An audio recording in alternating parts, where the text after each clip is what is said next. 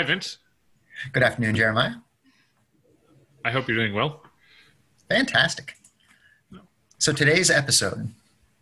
Yeah, we were talking about possibly talking about agile and not so much agile methodology itself, but how you would sort of pitch it to people higher up in the organization or people who aren't exactly in the dev team.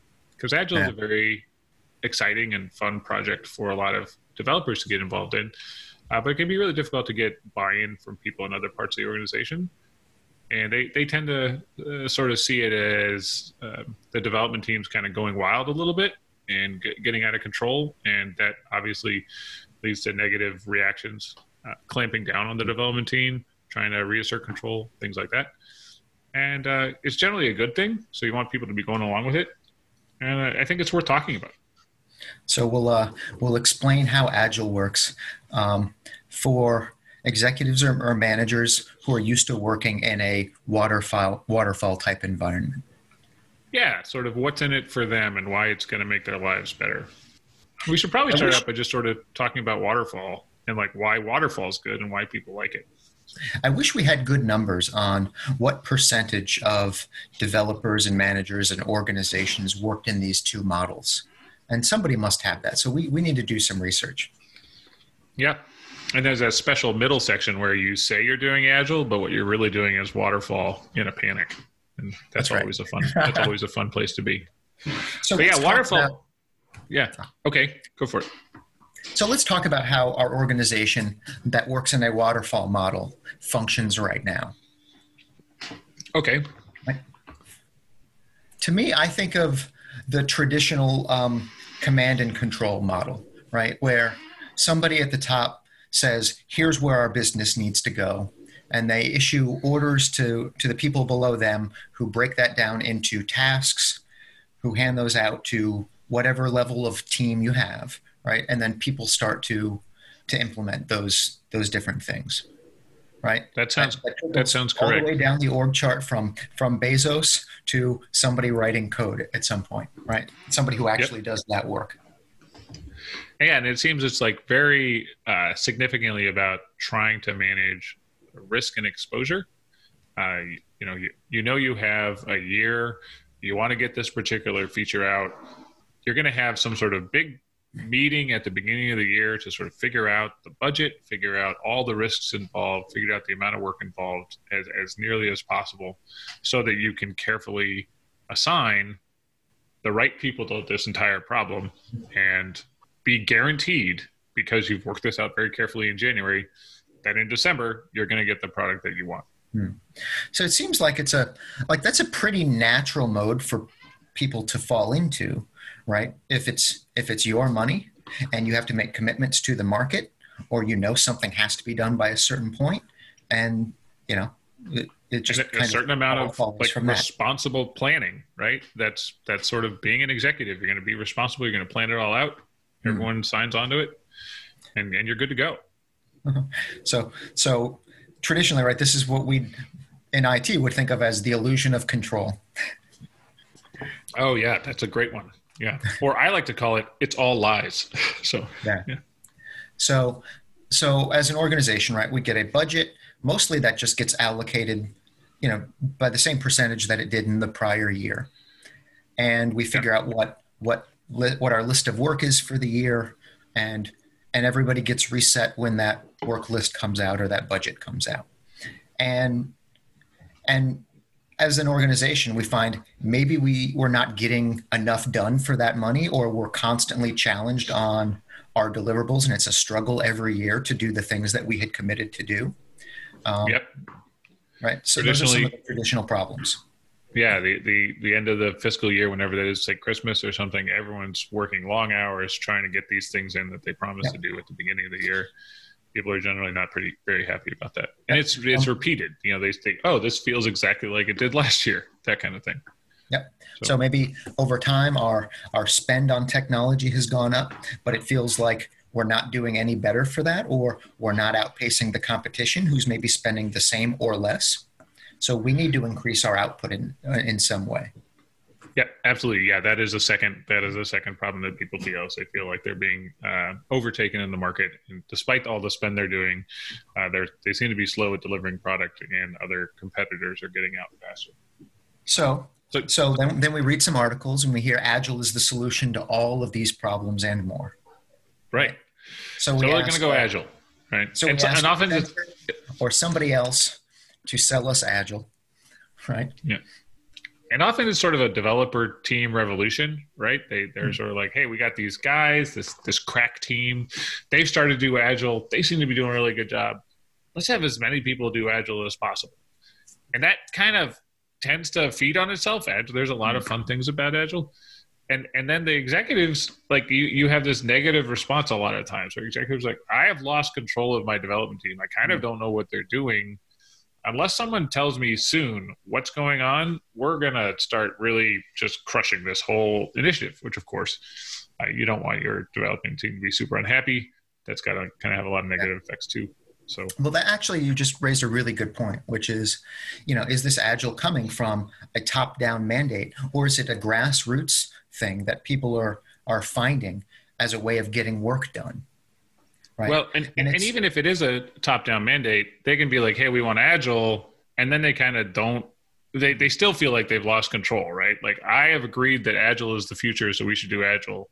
But wait a minute, I have no idea what's going on. So yeah. That's also not good. So I think a good point of advice here, right, is in any significantly sized enterprise, right, there's going to be a bell curve. You're going to expect some people to be on the leading side of that and some teams to be on the lagging side of that. And it's okay that everybody isn't using the same methodology. You want some teams figuring out how our practices should be changing and evolving, and you need some amount of room for latitude to do that. So yeah, there's a lot of pieces there that it takes a little while for. You kind of have to see all the pieces in place and talk through in order to see how they work with each other, because it's a system and pieces support each other, and so that's sort of what we need to talk about.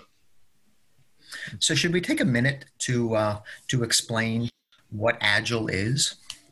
To me, right? Sure. Yeah. I've heard so many things over time: extreme programming, Scrum, Agile.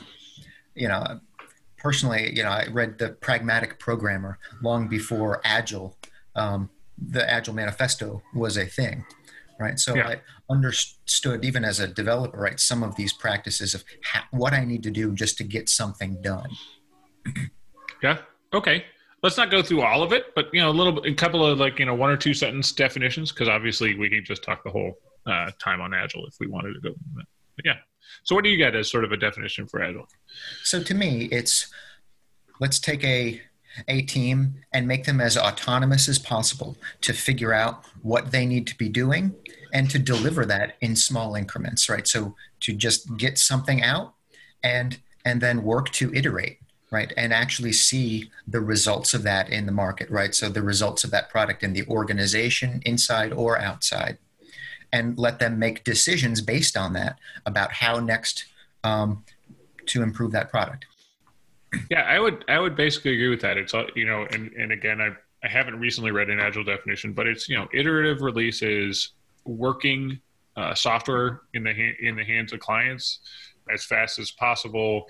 Not as fast as possible, but in increments that are repeatable, and then you can see how that particular release worked, evaluate, adjust, repoint the strategy, and try for another release, and kind of repeat that process in a rapid fashion. So I think it is good at this point, right, to actually read off the Agile Manifesto, right? So these are the principles that guide all of the different implementations of Agile.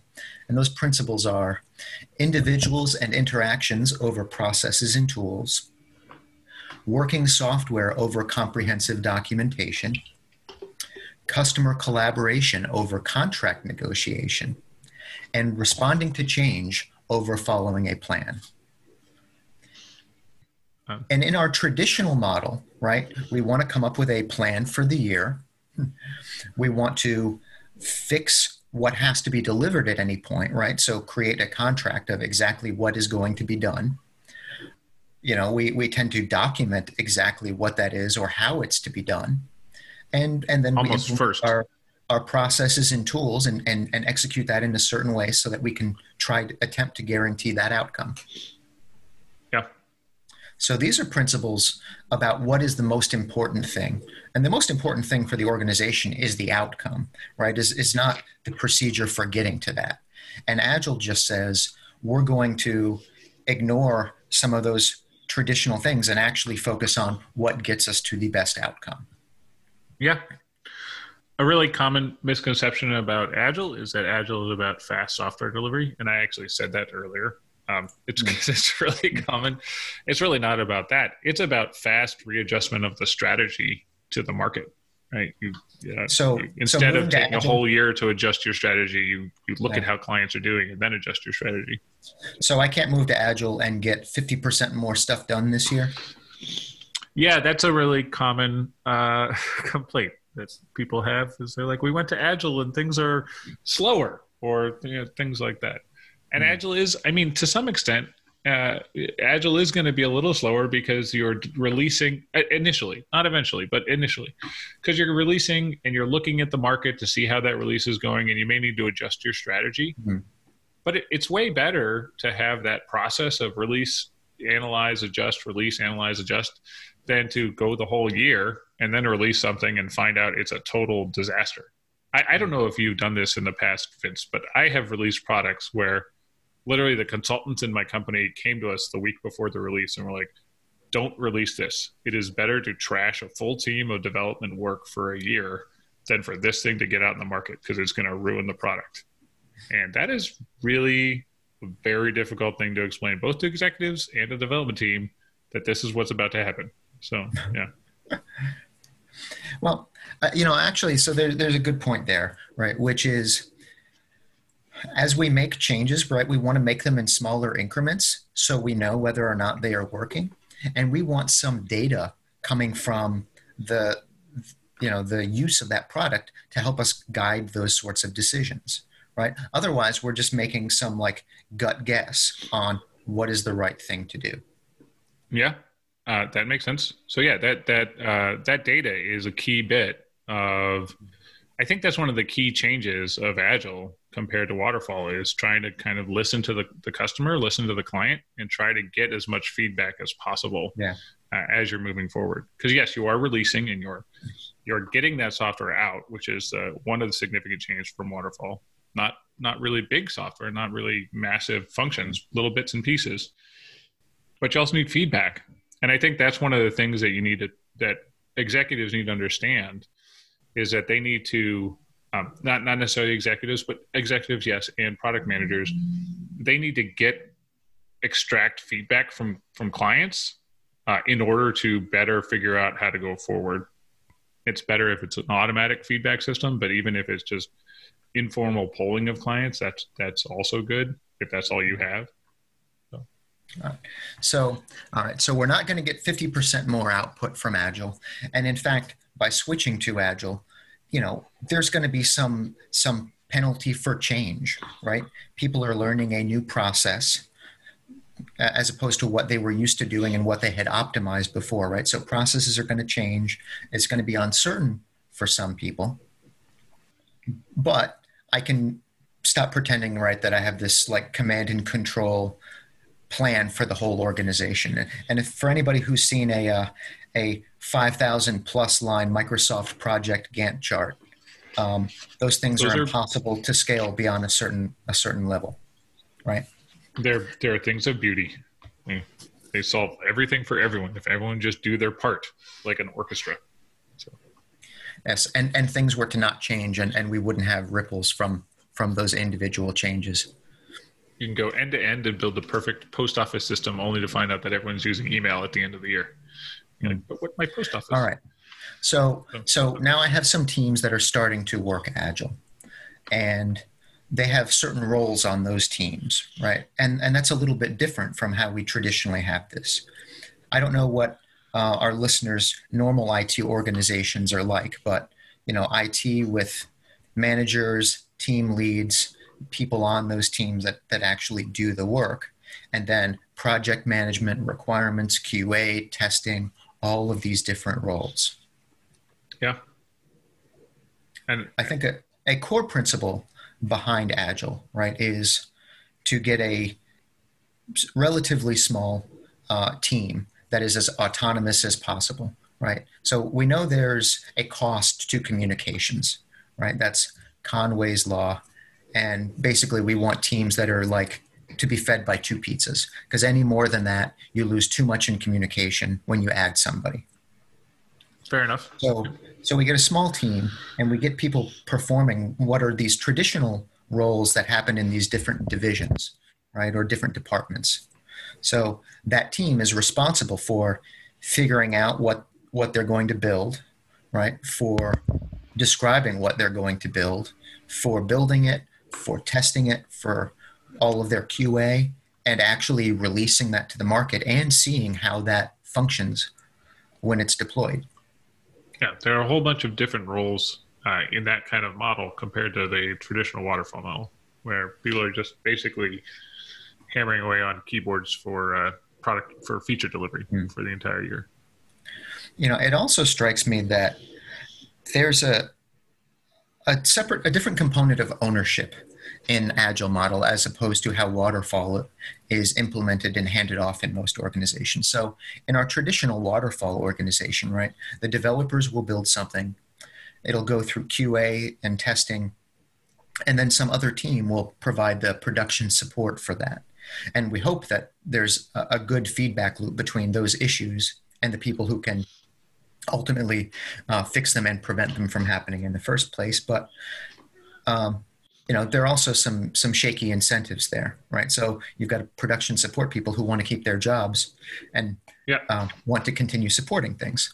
And in an Agile model, right, it's the team that builds it that supports it over time, right? They have the incentive to build it in a way that it doesn't break, that they don't get called in the middle of the night, and you know, that they roll out new features that are stable the first time and bring some benefit to their product. And they use that aspect of supporting the product to understand how people are using it, right? There's this whole question of, oh, it's not a bug, it's a feature, that kind of thing.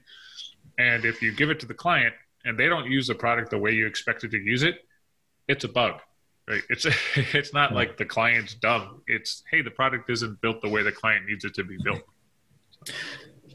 So there's no going back and saying, oh, well, we built it as per the specification, as per the contract. And I don't care whether it's working or not for you because I did my part and I fulfilled that contract.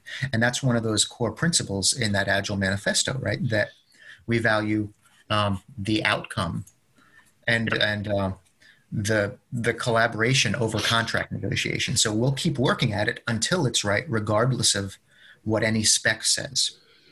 And that sort of, like, the risk involved there is a little bit different, right? So if you're building into a contract, you're, as much as possible, if you fulfill the contract, you're like, great, like, we have satisfied the contract, we have done what we wanted, we've mitigated risk as much as possible on this particular product, and it does exactly what we say.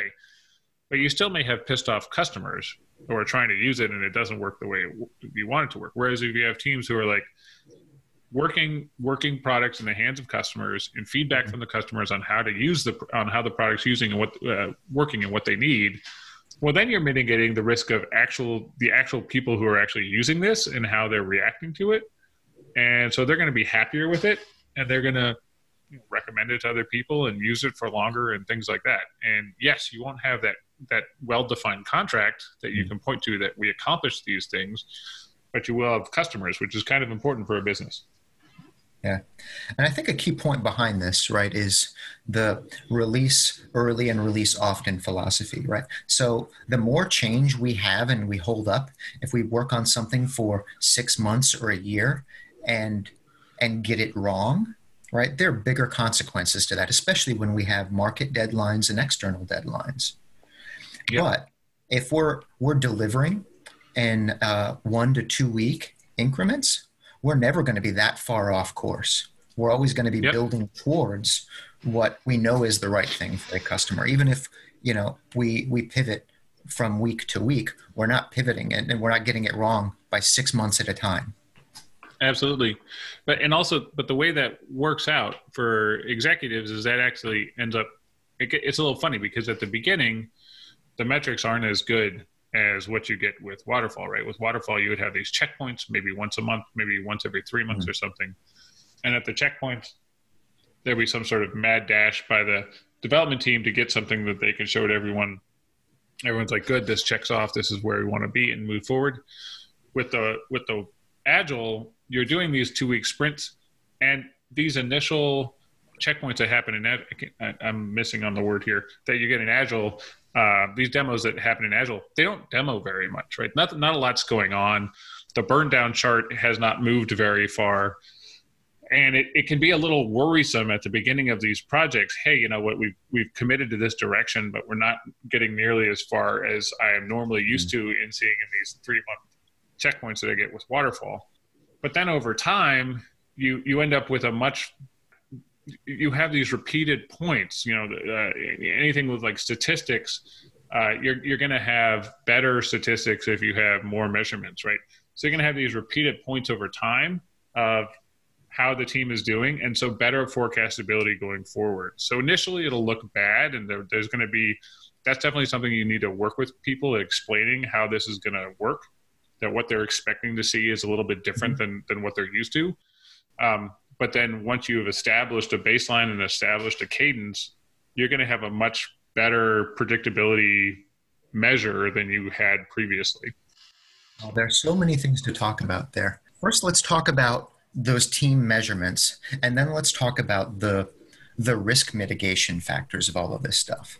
So in an agile team itself, right, the team has to find some way to measure different pieces of work and to take those pieces of work on, right? So they tend to use something called story points, and the team will assign a number of points to the individual tasks that they see having that need to be done to accomplish some outcome. So they'll take on within some period of time, right, by 1 or 2 week sprint, a certain number of points, a certain number of tasks right, assigned to those, and try to get them all done within that period. And it's a good thing to look at and say, how many points is this team taking on within every sprint, and are they actually completing all the things that they to completing? And that's what helps you get more accurate over time. So the team should be getting better at estimating the complexity or the level of points in work over time.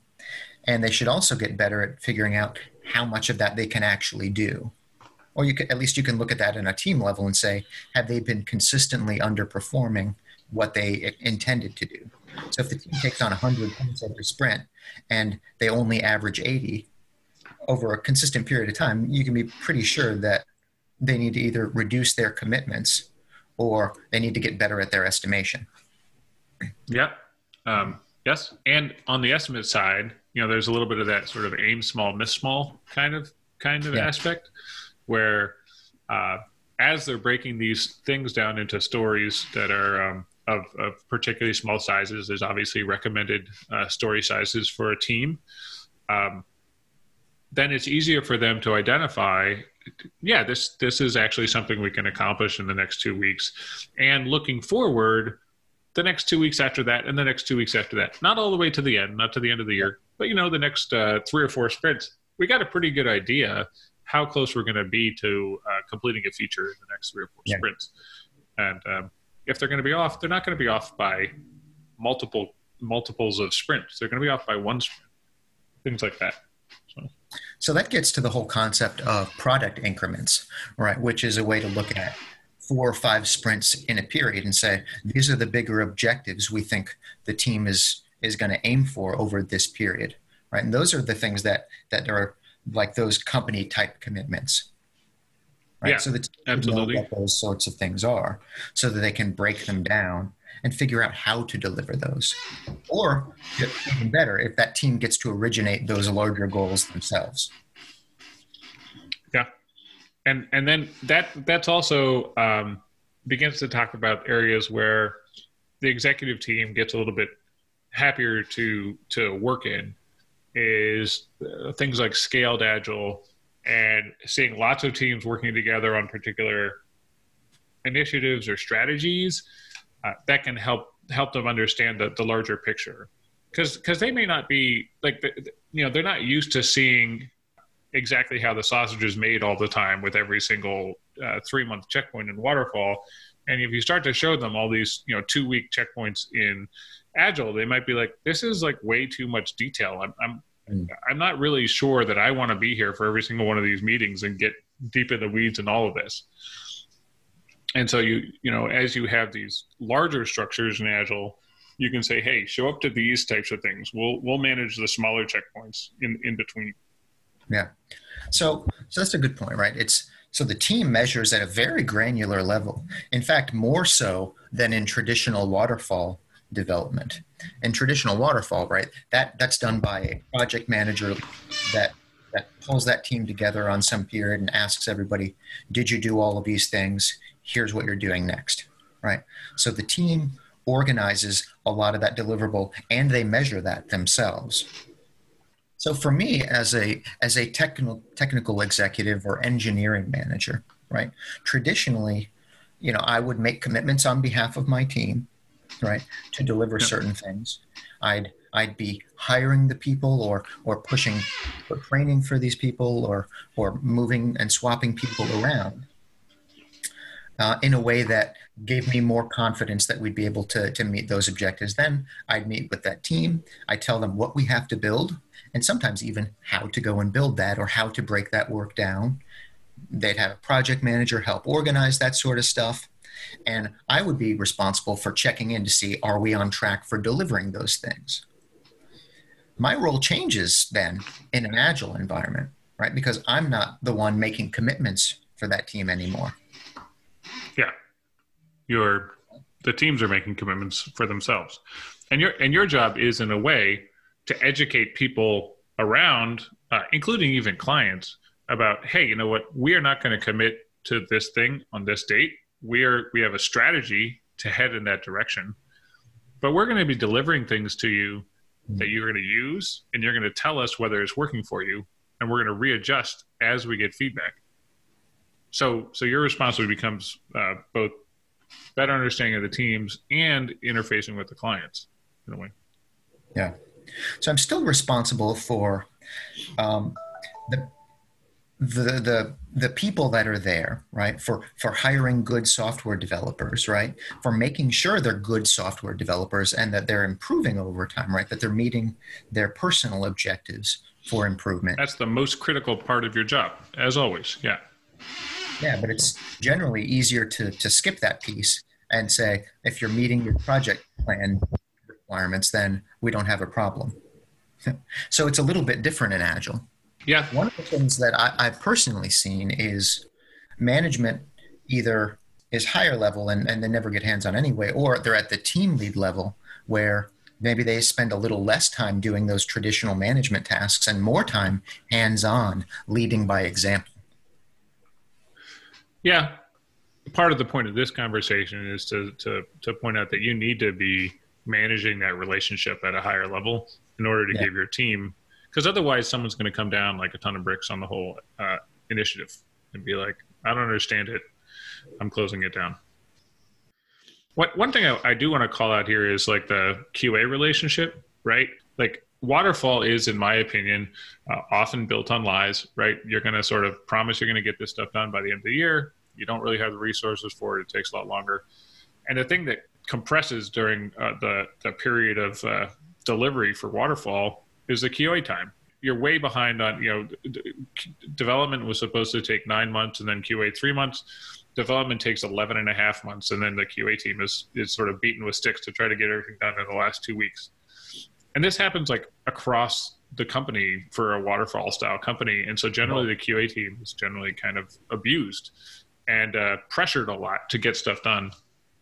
And on behalf of the development teams, I'd like to say that testing ran long and they're compressing our time as well. That's right. I mean, we would totally have gotten that thing out the door if it wasn't for the QA guys not being able to test. Jeez. But one thing I think that does happen is if you're doing these iterative releases, the QA people start to get a much greater voice in the process because they're testing every, they're you can't release every 2 weeks unless the QA people are working on it. And so I do think that your QA expenses and budget starts to expand as you realize that, basically for years you've been underfunding this particular part of the company. And in order to get good product, you need them to be better. It's not maybe guaranteed for every company that they've treated their QA department badly for years. But honestly, I've seen many companies that have done that. So. Well, I'd also like to say that, right, this works really well in conjunction with test-driven development, right? So often developers will look at it and say, oh, we've got all this technical debt in our code base. We don't have proper automated testing for these things because we didn't have time to write it. What I've seen work really well in agile environments is doing more of that testing up front. So writing the tests, having QA work with developers before all of the code is written to identify what those tests are, to build automation around that. So more upfront cost for that QA, but long-term the cost gets significantly down and helps us scale the complexity of products in a way that manual testing never did. Yeah, absolutely. But then that is still actually a budgetary cost problem because instead of having QA people who are, say, reading off a document and clicking on various things in the document, you need QA people who can write automated tests. And generally those types of people, that type of resource is going to be a more expensive resource. So, one way or the other, you're going to be paying for more QA than you might have a year earlier with waterfall. And I think that's just like worth calling out. So. Well, to that point, right, Agile helps us focus on quality of the work that we are doing more so than the quantity of work, right? And the core principle there is if we think we can focus and improve quality, that quantity will shake itself out over time. That the quantity will be a byproduct of getting the quality right and scaling that. Yeah, and you'll have happier clients because instead of your clients being the real QA testers for your product, your clients will be, receiving finished products that they actually like and enjoy and want to continue using. All right, so let's summarize then for management. What are some of the things that we want to do, we want to focus on as we move to Agile? First, let's always try to hire the best people that you can afford, right? So focus on quality over quantity because they're all going to be working together in smaller teams. And a weak link there is going to piss off the whole team. Yep. And you're looking for owners, people who are going to own stuff. So. Make sure those teams have what they need to be successful, right? So they're not worrying about computers and monitors and the environment or training or even necessarily time for learning, right? So try to make it so they don't have to worry about the rest of the organization and they can focus on producing a product. Agreed. Right. You still have the responsibility of clarifying the organization's goals and the organization's values and making sure those teams are following, right, those values. Yep. You're still otherwise they can't really own it. Organization. Yeah. Right. You're still going to be fighting for compensation to make sure there's fairness. And people are doing, all right relative to market. They don't feel like the organization is undervaluing them. And you have a role in clarifying the organization's and the market's critical deliverables, right? Yeah, they could work on anything. They need some guidance on exactly what we need in order to really do a good job. And as long as you give them that guidance and these people are great people, they're gonna figure out a way to do it. And then you want to make that team as autonomous as possible, right? So they can go and get that done without having to continue to contract with everybody else. Yeah, definitely. Right? So hire really good people and empower them to do great work. Core management and leadership principles. Those are great people to work for. So. Right? Things that we want to avoid doing, right? One, I think, is breaking up that team autonomy, right? So having outsourced functions like testing or QA or even requirements if they're not acting as part of that team, that interface is going to cause problems. Try not to cheap out on certain resources that are part of that team. I'd say try to avoid what is traditionally micromanagement by telling that team exactly what to do or how to do it. That undercuts their autonomy and their ownership of that product.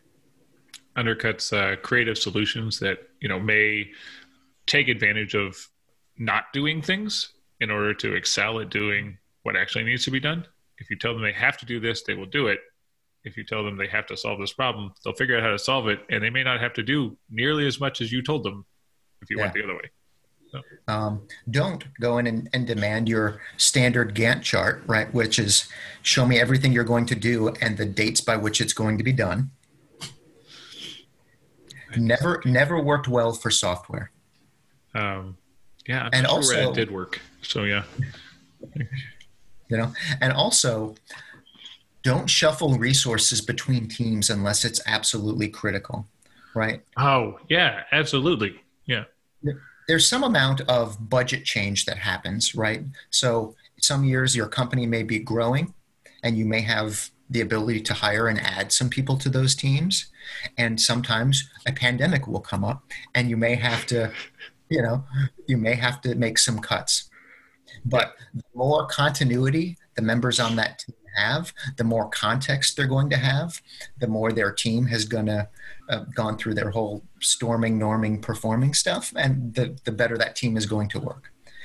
Yep. The more often you make personnel changes, the more friction there's going to be, and the team performance isn't going to be as high. And that long-term predictability of performance, the variation is going to get higher and higher, and the band of uncertainty is going to get greater and greater. Yeah. So, yeah. But so as a manager in an organization that's transitioning to Agile, ask for data.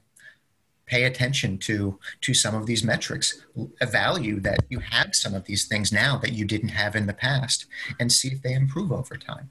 Encourage the team to be creative and to figure out ways to improve those things and empower them. I think that's a great summary. So, well, let's wrap it. And thanks, everybody. Thank you. All right. If you like the show, please show us some love on the Apple Podcasts and share it with your friends. The views and opinions are solely those of the speakers and not the opinions of any third party. The same holds true for guests if we ever have guests. We don't guarantee completeness or accuracy. We don't assume responsibility or liability for the information. This content is provided for general information only, and if you choose to rely upon it, you do so at your own risk. This should not be considered professional advice. Thank you.